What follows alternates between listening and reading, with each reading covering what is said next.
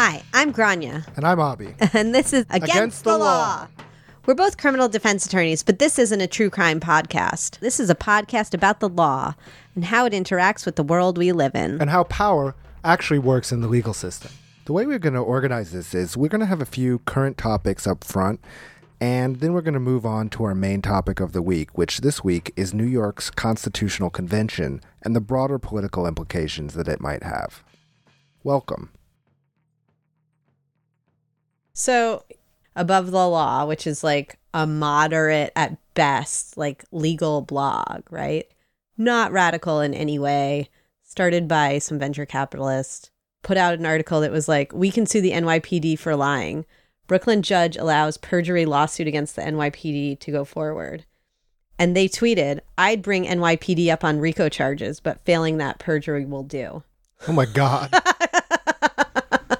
And I think this goes back to like the new Weinstein opinion. We should explain Judge Weinstein is a federal judge in the Eastern District of New York, where he is requesting data from New York, from the police, about how much they lied and how much their officers were caught lying. And he wants information from any sources about police perjury.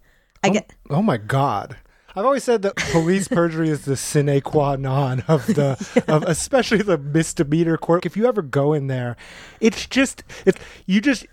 like, no, that definitely didn't happen, over and over and over. And it's just like, next. I know.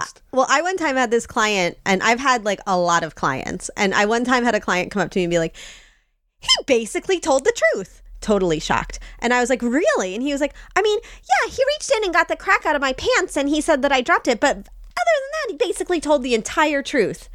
And I was like, well, A, that's not the entire truth. But B, what is going on here? Yeah, wow. That's amazing. I mean, it's one of those things. The system is it's gone so out of control that all these little things that if you tell normal people about them, they're shocked. But those are like de rigueur in the system, you know? Yeah. Yeah, police lying on the stand is one of them. And I mean, there's just little things that it was more pronounced in New Orleans than it is in New York, but the same thing still applies. There's the Fourth Amendment, you know, you have the right not to be patted down, and there's Terry, and there's all this law protecting you from invasive police practices. But there's also like Fourth Amendment of the street, where my clients would be like, he couldn't search me. I was a working man. I had my tool belt, and they would be protesting to me about having their tool belt over and over and over again. And I was like, the fact that you had your tool belt doesn't make it you less likely legally to be stopped. And there was another one where the police, if they found you, this is in Louisiana, with money in your pocket, they could take the money unless you had your pay stub with you. And you are African American, obviously, because that is not the law as it applies to white people. So people would say to me, he took my money, but I had my pay stub. And it took me a really long time to realize that this was the law as practiced in Louisiana. Yeah, that's amazing. You know, and that applies across the board, right? Even in, I was thinking about, for example, like in labor law, right? If you ask people, can your boss just fire you for no reason, just because they don't like the way you look that day? No one would. Everyone's, of course not. That's illegal. It's like, that is 100% legal. Like, it's literally called the American rule. Yeah. That disconnect between kind of what the popular conception of the law, which is based on people's kind of sense of fairness, you know, versus what actually happens. Yeah, like, why are they patting me down? I'm clearly coming from work. Yeah. So, I don't know. But that Judge Weinstein opinion is pretty epic. If you haven't had a chance to read it, you should. And he string cites about 40 articles in it, and two of them, the lead article he cites to, is by one Nathan Tempe. Oh, wow. Yeah. He's a great reporter, that Nathan Tempe. Yeah, great reporter. He's often cited, much more than his wife. So we'll put that in the show notes. Yeah. And I don't know, I don't really have another story. This is more of a sad one, but it came across the other day. An attorney in Alabama, during her closing argument in a murder trial, collapsed and died. Wow. Man. What happened? Well, take a wild guess. Heart attack? I think it was a heart attack, yeah. I mean in the trial. Oh. Not guilty? Nope. Come on. I know. How is it? Is it? What? 30 minutes later. No. Okay, people, if I am ever representing someone and I die, you damn well better vote to acquit, okay? So what was that story you had about the cell phones? There was this like hand-wringing article from the Department of Justice that said that they couldn't open 50% of the cell phones that they had confiscated. And I just want to scream because sure you can't open them now because they just came out, but you'll be able to open them in 6 months and a federal case lasts like 2 years. So you're just complaining and trying to get access to encrypted materials and backdoors into cell phones and platforms. And it's just so obvious. Oh, so they're saying that we need to break the encryption because... I mean, they do break the encryption. Every time a phone comes out, they work on breaking the encryption. That's what they do. Yeah, well, everyone does that. It's not just... No, it's everyone. Exactly. Drug cartels do it. Like, everybody is trying to break the encryption on a phone immediately as soon as it comes out. Yeah. But they're complaining that it's taking them too long. And so they're saying that in 2017, they could only break half the phones that they confiscated. So they're saying, obviously, that they want a backdoor into that data. And... Got you. Yeah. But they're not saying how we're many going to be able to break into it in the next 3 months. Yeah, exactly. So like the new iPhone comes out, they can't crack it, and they don't want to wait for the Celebrate to figure it out. Or the iPhone.com. Yeah. the guy on XDA or whatever to figure it out. Yeah. Anyway, I don't really know the specifics, and obviously this is just a tragedy and not even maybe worth, God, this terrible world we live in, but this poor undocumented woman who has been desperately trying to receive medical care, and whoever in power is trying to prevent her from terminating a pregnancy and just torturing her. Yeah, so that's a perfect example of kind of how the law doesn't really work according to the letter of the law so much as how the institutional prerogatives and power of those pulling the strings, right? We have a Trump administration. She has the legal right. I think the DC Circuit just en banc said that she can get an abortion, right? But, the fact that it goes there when it's clearly an established right just shows you how the system... And let's not pretend that this is specific to Trump. This is obviously a particularly egregious case. No, I mean, healthcare in the Bureau of Prisons is disgraceful. Mental health care is disgraceful. Women's health care, women's medical care is disgraceful in the Bureau of Prisons. This is not new to Trump. This stuff exists. There have been women shackled giving birth. I just can't even imagine anything like that. I have had clients who have been suffering from extraordinary PTSD due to, I don't even want to say anymore, but basically they should have been getting mental health care, and instead they're in a pressure cooker environment in prison, just like something ready to explode. And despite my protestations, nobody seems to really care, and there's nothing that seems to really be regulating it, and nobody doing any level of oversight because there's too many people in jail. Yeah, the system kind of just, once you create something that massive, it just kind of takes on such a life of its own. Mm-hmm. And it's true for like mental health, and it's true for any medical situation that the sooner you get treatment, the less treatment you'll need. But it's just... it's particularly even with elderly people, for people who are like, oh, we don't want to do a second trimester abortion, that should be illegal. And then you're like forcing her into a second trimester abortion, which she doesn't want. She doesn't want to wait. This is horrible. Her life is falling apart before her eyes. Why are you doing this to her? Yeah, the lack of basic resources in prison is disgusting. I don't know that people know this, but if you go to prison, they don't feed you enough food to live if you're like a healthy 20-year-old guy. So your family has to give you money. And New York State just decreed that women were entitled to like a tampon when they're in prison. So prior to that, and it's the same in Louisiana, women had to like use socks, and all kinds of things, like just bleed everywhere. And that's the way prison works. If you don't have family giving you money and you don't have a way to make money, like you don't know how to fix people's radios, you don't know how to smuggle drugs in, you are really, really out of luck. You will not be eating enough to survive. You will not be having basic hygiene products like deodorant. It is really, really not right. So yeah, the medical situation. I recall a case that elderly inmate has diabetes. His doctor prescribed him a pump, right? Mm-hmm. Diabetes pump. They delayed, basically almost threatening a lawsuit to get the pump. Finally, he got the pump. They're like, forgot to order the monitor. Oh. A year later. And they're like, oh, well, we'll get to it. It's everything's like that. Oh, sorry, we couldn't see your client this week because there was a lockdown. So hopefully next week. And I'm like, I'm sorry, I have a court order. What is going on? I get it. You don't care about me, but... Yeah, the institutional logic of those systems are just so deep. Yeah. Ugh, prison healthcare. It's a really uplifting topic. That might be a future topic for this podcast, but... Prison healthcare. But before everyone kills themselves, let's go on to our topic of the day. All right. So I keep seeing these young people walking around with buttons on their backpacks that say "Vote No on the Con." Really? I have not seen that. Wait, you really haven't? I haven't. But... No, I see them at the co-op sometimes. Oh, wow. Okay. Well, I guess I don't leave my house enough. Well, you're not a member of the Park Slope Food Co-op. That's true. So anyway, yeah, I've seen them with their buttons, and I've never seen anyone with a button that said "Vote Yes on the Con." So I'm just wondering, like, why the big no campaign?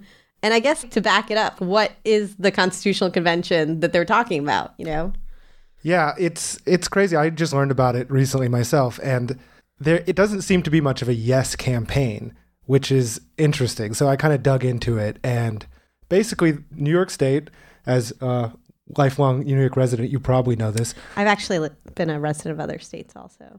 Wow. Texas, Louisiana, Massachusetts. Anyway, going on. Still, New York State allows the people of New York to vote whether to have a constitutional convention every 20 years. And this actually hasn't happened. A people's convention hasn't happened in quite a long time. It was voted down the last time in 1997 and in 1977. In 1967, there was a legislative constitutional convention that was called for by the legislature that ended up actually completely rewriting New York State's constitution in what many legal scholars consider to be a much better constitution than what we have today. But there was one provision that would allow funding of religious schools, and there was a huge campaign that was focused on that. And basically, they also did a thing which the Constitutional Convention can do, which is it was all or nothing. It wasn't each individual rewrite of the Constitution would go up to the people to vote, but it was all or nothing. So it was voted down. So they sort of slipped this one controversial provision into the Constitution, and then the entire Constitution was voted down? Sort of, yeah. I mean, they also didn't have to have it all or nothing. That's completely up to the convention, and they chose to do it all or nothing, which basically everyone unanimously considers a huge mistake. Because then they couldn't get any of the benefits to having had this constitutional convention. Who are these delegates, and how do they come to be our delegates? So if the Constitutional Convention passes, then next year, every state Senate district is going to elect 3 people to be delegates to the convention, and there's going to be 15 at-large delegates. Okay, I don't mean to share my ignorance with the world, but what is a New York State Senate district? It's the district that elects your state senator. So there are somewhere around 100 to 200,000 people about. Do you know who your state senator is? No, I don't know. I don't remember mine, but I know he votes with the Independent Democrats. So. No. Yeah, exactly. Anyway, so the Senate districts are kind of, I'm going to say banjaxed. That might not be an American word, but we're still going to elect our delegates. And then what happens after we, when would this delegate election take place? The delegate election would take place next year during the 2018 general election. And how do you run to be a delegate? Is it based on party, or is it just sort of whoever shows up? It's by the same process that a state senator would run. So I think it's somewhere for an independent nomination, I think you need 3,000 signatures, and a party nomination, I think, was 1,000 signatures. So it's basically the same process to run for state senate, which is not crazy. Okay, so you could kind of stand outside your subway station and get that number of signatures, probably. Yeah, I mean, especially if you're involved in an organization, and you can get, nomination. The unions obviously are heavily involved probably in this kind of thing. But, again, it's one of these things, it hasn't happened in forever. So I think that it's kind of a free for all. It's going to be, if it happens, it'll be wild. Hopefully it'll be a lot of people trying to change our state's constitution. And what could people be hoping for in trying to change the Constitution? Well, the thing is, it's totally open. So it's really the ability to rewrite the entire New York State Constitution, all 50,000 words of it. But, because New York is such a progressive state, right? The things that have popularity are mostly these good government things. A lot of people are looking to legalize weed. Some of the other things are restructuring. A lot of people are very interested in restructuring the judiciary. If you ever practice in state court, you know that the courts system is just wild and very disorganized. And then, other things include voting rights. We have some of the worst voter disenfranchisement in the country. Yeah. I mean, in case you don't know, in order to be voting in next year's primary for Congress, you have to have already registered as a Democrat. Yeah, I think the deadline was a couple weeks ago. Yeah. More than a year ahead of time, which was a thing that kind of ruined Bernie in New York. Yeah, exactly. I mean, are there things one of the things that I see a lot is people who went to terrible schools that had no funding. And I know that schools in New York are predominantly funded by property taxes, and property taxes are, of course, utterly inconsistent across the state. You have some of the richest counties in America in New York, and you have some really poor counties, some of the poorest counties in America in New York. And it seems like that money is not equally distributed. Would that be something the Constitutional Convention could change if anyone cared to do any kind of justice? Theoretically, anything could be changed. I think some of the more popular ideas are kind of instituting more home rule, which would, hopefully benefit New York City and the huge amounts of money that New York City has to actually control to, the schools, whatever, right? Those are some of the proposals. But again, it's totally open. The interesting thing here is New York is one of the most progressive states, mm-hmm. and has, for example, the highest union density of any state in the country. Right? Really? Yeah. So we have the infrastructure electorally to really be a leader nationally. And that's why it's so shocking to me that there's this huge campaign against the Constitutional Convention, mostly led by, it seems like, the big labor. So we could get into it a little more and look at some of the pros and cons. But overall, just from looking at it, it seems like we could really be a leader in the state. But I think it's really worth taking a look at the anti-campaign and trying to figure out what's going on. And to just I have lived mostly in New York for almost all of my life. And one of the things that, if you pay attention to at any level of politics in New York, that it's an extraordinarily corrupt state with an extremely regressive government. And I think that people are always shocked by that. You always hear liberals talking about, we should secede with California. And I just think to myself, look at who we elect in Albany. Look at how our state is run. It is the opposite of any sort of good government or open government or transparent government or government that works to help the people. And it's sort of surprising. I mean, I lived in Louisiana, and one of the things that they have in Louisiana is they have a much better open records law, and that helps both criminal defense attorneys and journalists, and we have nothing like that here. We have terrible laws about discovery, and I'm not saying that has to be done by the Constitution, but the idea that we live in this liberal Mecca state that doesn't really need any changing, that's sort of at the forefront of progress, is wholly untrue. And it feels like to me like this voting no on the con that I'm always seeing people with buttons on and you're never seeing people with buttons on about is indicative that we don't those parties don't really want to change that. Yeah, so let's get into it. I think this is a good way to start, and let's dig into some of the arguments for and against and who's calling for them. Okay. So everybody's against the convention, and we could do anything with the convention, including make New York an actually functional government. We could make Medicare for all. We could improve the schools. We could improve the judiciary. What in the hell is going on? Yeah, I don't know. It's like it's really hard to figure out, right? Yeah, I mean, it's my friends. I have progressive friends who are members of unions, legal services unions, and if you bring up the con to them, as they call it, they're just like the unions are against it. Yeah, it's like. So I tried to figure this out, and the main kind of group that is putting out stuff against it is this New Yorkers Against Corruption, which is like the most cynical thing. Like if you look at their stuff, it's all about like they have this ad saying that it's the politicians' convention when literally it's the only way of getting out from under the politicians. Like but like I am in a union household. I have been a union organizer. Yes. We love unions. Yeah, and like I've done politics for unions, and so I understand that there's sometimes a story behind the story, but I can't figure it out. I think there's a few interpretations, right?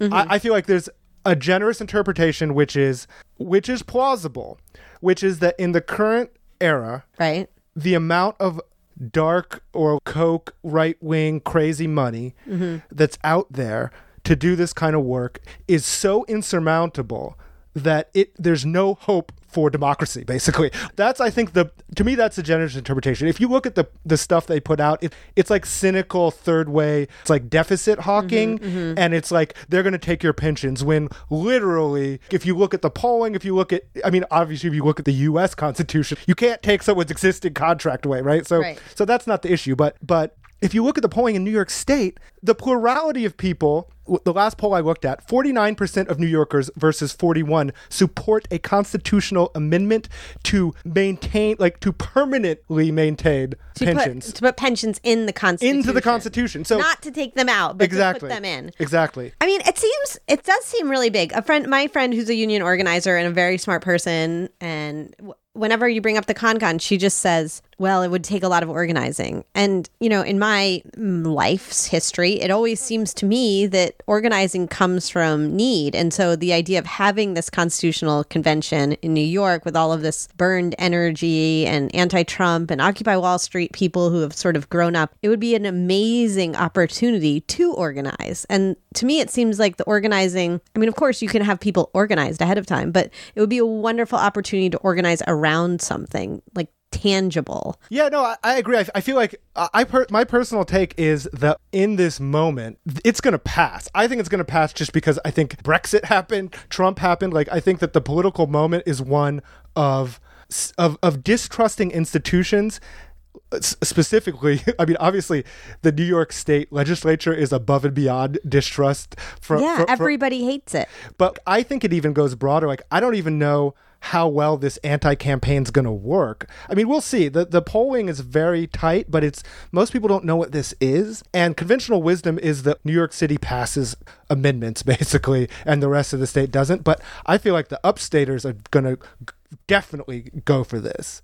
And I don't know if people are going to, I don't have a sense of what people in New York City are going to do, but I feel like it's going to pass. I'm really trying to figure out what is the real, genuine argument against it, other than that there's no hope for democracy, in which case, okay, great. If that's the case, that's the case. Yeah, it's like, oh, let's hold on to this like sad, pathetic tiny bit that we already have and fight with it, Yeah, it really has echoes of the kind of the Bernie Hillary thing where it's kind of like, I think it was you who said it best, like the best, of course, the best Democratic argument is everything's fine statistically. Yeah. So, but that's the thing, right? Like in the face of like overwhelming distrust of institutions and and anger and frustration, not maintain the status quo. Exactly. And I don't think that's a great message. And if it's true, like if it's true that the status quo is the best that we can hope for, then, you know, we are in a dire situation. And I understand, like, if you're a union, if you're genuinely concerned that the Koch brothers are going to take over New York State and that there's no hope for democracy through this amendment process, you know, you can't run a campaign saying that. Obviously, you have to present people with some kind of positive campaign. You mean the positive campaign to vote no? Exactly. Yeah, I mean, it just every single time I talk to anyone who wants me to vote no to it, the only thing they say is it would take a lot of organizing, to which in my mind, I'm like, oh, that would be great. That would be a great organizing opportunity to kind of coalesce around something tangible that could really make a big difference in our state that we live in. Yeah, no, I really think that New York State, what if we could just get rid of the state legislature? I mean, there is existing organizing and work to like create a unicameral legislature, right? If we could create a unicameral legislature with proportional representation to actually increase the political diversity, New York is already pretty good on that, right? Mm-hmm. Except, you know, in the last few years, the Working Families Party has kind of blown up its credibility. For we could even write into the Constitution a new way of not doing first past the post voting. No, exactly. I mean, I hadn't even thought of that. Yeah, I mean, that's what I'm saying. This is like you could do anything. Yeah. But obviously it would take organizing. It would take some kind of political will. But I feel like there's one thing that everyone agrees on, which is they hate the New York State legislature. Oh, yeah. And organizing around that of a slate of people who are promising to like blow up the legislature fully. And are not corrupt. Yeah, exactly. I mean, you know, I think that's but creating substantive structural change to the way the legislature operates, whether that's like unicameral, proportional representation, you know, combined with actual voter rights. I think that New York could be positioned, if we had the kind of political creativity and will, to be a real model for the country. Like in the same way that California tried to pass universal health care, New York could try to actually restructure democracy. But, you know, again, maybe that's pie in the sky, and maybe all we're going to get is the Koch brothers. Okay, so what you're kind of saying, I think, is that the people who are against it are unions, but there are other organizations who are against it. Yeah, let's look at this list, because it you know, and we'll post this on our website. Yeah, we'll post all the relevant stuff on the show notes. But what really just broke my mind was looking at the list. I'm just going to read off a few of the people from the list of this New Yorkers Against Corruption. The New York State Conservative Party, the Council of Churches, the Yonkers Patrolmen's Benevolent Association, Planned Parenthood, Right to Life, the Bronx GOP, the Working Families Party, LGBT Network. Wow. Insane. I mean, those people, that's sort of absolutely opposing parties. Yeah, and it's every labor council, but it's also the gun rights groups. It's, you know, and obviously the Speaker of the New York State Assembly and the Senate Majority Leader. So, I mean, who's funding these organizations or groups to be against it? Well, I mean, they're funding themselves, right? Like, you have 80 million organizations. They can all kick in some bucks. And, like, some of them are big unions, probably have some money. Some of them are these nonprofits that have some money. You know, it's Planned Parenthood and the Right to Life people, right? Like, they have a couple bucks, right? Yeah. I mean, are we seeing Koch and Mercer putting money into a Vote Yes campaign? No. Like what was happening in Wisconsin? No, but I mean, I imagine if it passes, they can dump a bunch of money. Like, that's not, I don't think that's a empty threat. I imagine they will, right? I don't know. I mean, that's what I don't know. Like, I don't know where the secret memos are, right? Like, that's what I don't know, because if you look at the demographics of New York and you look at the popular opinion polls on all of these issues that are their issues, they lose. New York actually is a much more democratic state than even the current state legislature would indicate, by far. Right? Like, Hillary Clinton won by over 2 million votes. You know, so New York is a deeply blue, democratic, progressive state, but our legislature is run by these gargoyles who are basically, you know, Cuomo prevents actual Democratic majority. He screwed the Working Families Party on that deal to get a Democratic majority, right? So you know, you're talking about, what do you mean when he's? Oh, well, the Working Families Party made a deal with him to endorse him, right? When Zephyr Teachout was running for him, who's far more progressive and like came out of the Working Families Party, basically. And he agreed that in exchange for their endorsement, that he would get rid of this independent Democrat caucus, or at least push to get rid of it in the next election. And then he completely reneged. He created a fake like women's identity party, and to bump them farther down, to bump working families farther down on the ballot line. So he's like a snake, right? Like, yeah. And so if that's the best we could hope for, okay, like I don't know, that it very well could be true, but it's depressing.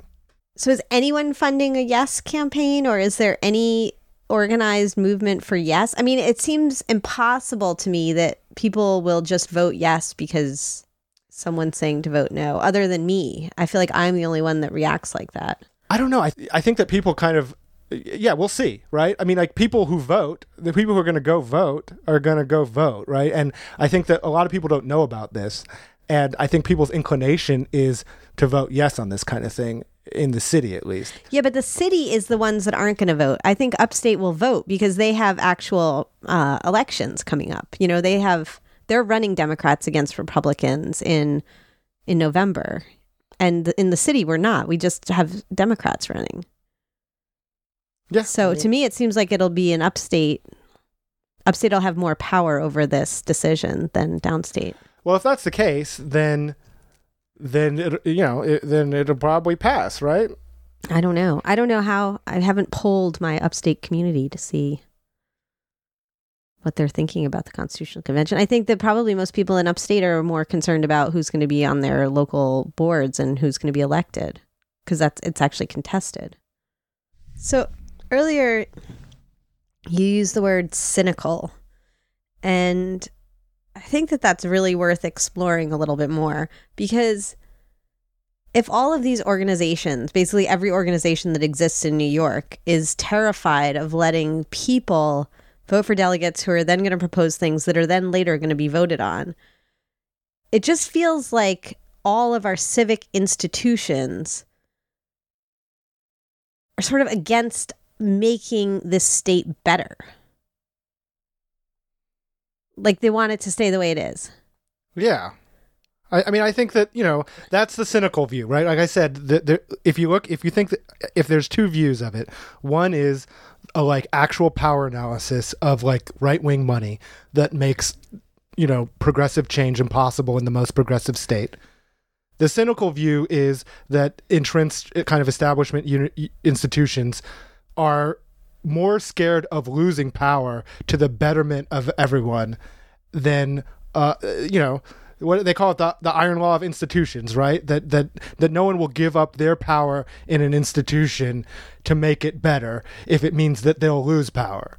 But I think either way you're talking about, even if they're worried about this flood of Mercer money, it doesn't matter, because that flood of Mercer money isn't going to go away because we're not going to elect right-wingers to the highest offices in the land, and all of a sudden Neil Gorsuch is going to get rid of Citizens United because, that money is not going anywhere at all. So the idea that you can just hold off, wait, and hopefully in 20 years, the Mercers and the Kochs will be gone, or they'll be less interested in politics.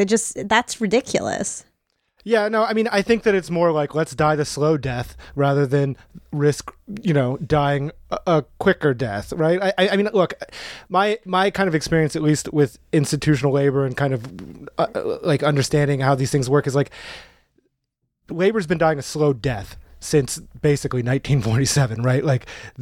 And that death is about to rapidly accelerate as the Supreme Court guts public sector unions, right? That's the reality. Mm-hmm.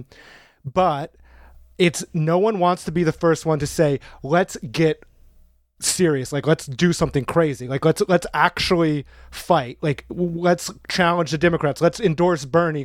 No one wants, a few unions did, but no one, there's not a broad understanding, kind of, I think, in institutional labor, that we're screwed and we need to do something serious. I think it's just clinging on to what's left.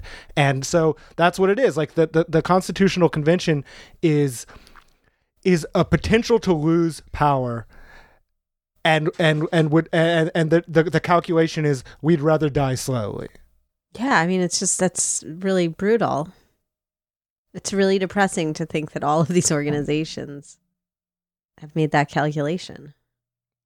I mean, and again, I don't know. I mean, it just really is, right? Maybe there's a secret memo that's like, look, the the Kochs are like aligned. They're ready to pounce. Like our internal polling says that they're gonna win. Like maybe that exists. I don't know. But I'm saying even if that exists, it's the same thing, right? It's the same thing. I mean, they're worried about Wisconsin, right? Like becoming a right to work state. Sure. I mean, I don't know. Sure, but I mean, like, I don't think New York is like that's not where New York is as a state, right? Like, I don't. From the polling that I've seen, that's not gonna that would never fly in New York, right? Like turning New York right to work. New York has the most union density of any state, right? So I don't think that's a realistic possible outcome of the Constitutional Convention. But again, it's like maybe they know something I don't know. Well, I wish they'd tell us about it. Well, that's the problem, and that's the problem, right? Like that's why this campaign is cynical because it's clearly not the story. Yeah, that's why it's vote no, because it would take a lot of organizing. I mean, what kind of thing is that to say in 2017 when we have Trump? No, I don't think. Yeah, I don't think they're saying it would take a lot of organizing. They're saying that's literally what two different people have said to me, independent of each other. Yeah, okay. But I mean, at least the public campaign is like, they're going to take away your pensions. Like, the public campaign is they're going to destroy the Adirondack. The public campaign is, there's like deficit hawking. Like, it'll cost a lot of money, right? Which is absurd in terms of a state budget, fine. Right? The campaign is really saying these are the possible bad things that are going to happen, but not based on any plausible polling of New York State voters that would indicate what does the polling say about the Constitutional Convention? Like, is there any polling about what people would want to change or what they would support to change? Or yeah, so there is some polling out.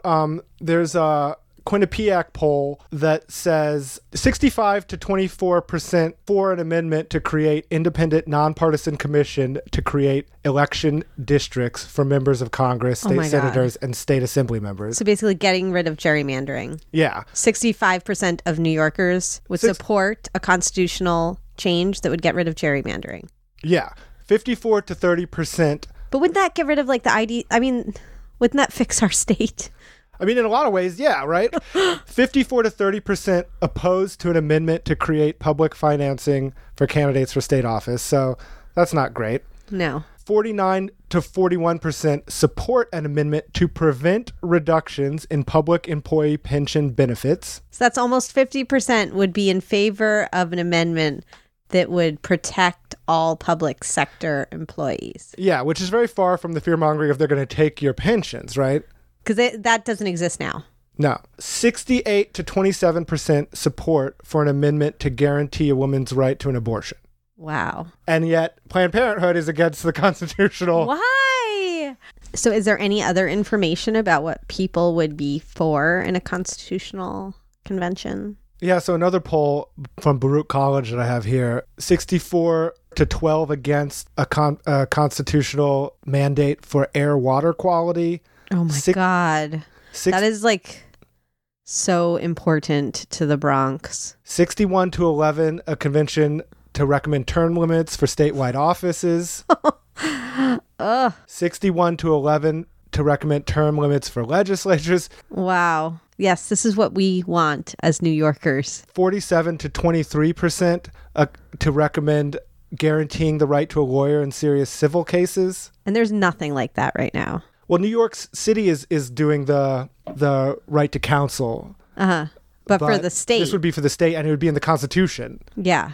Wow. That would be wonderful. And this one's interesting. And wait, may I just say what that means? Like, that means like when the state is trying to take your child from you based on the complaints of your neighbors who maybe hated you because you built shrubs, you would have the right to counsel.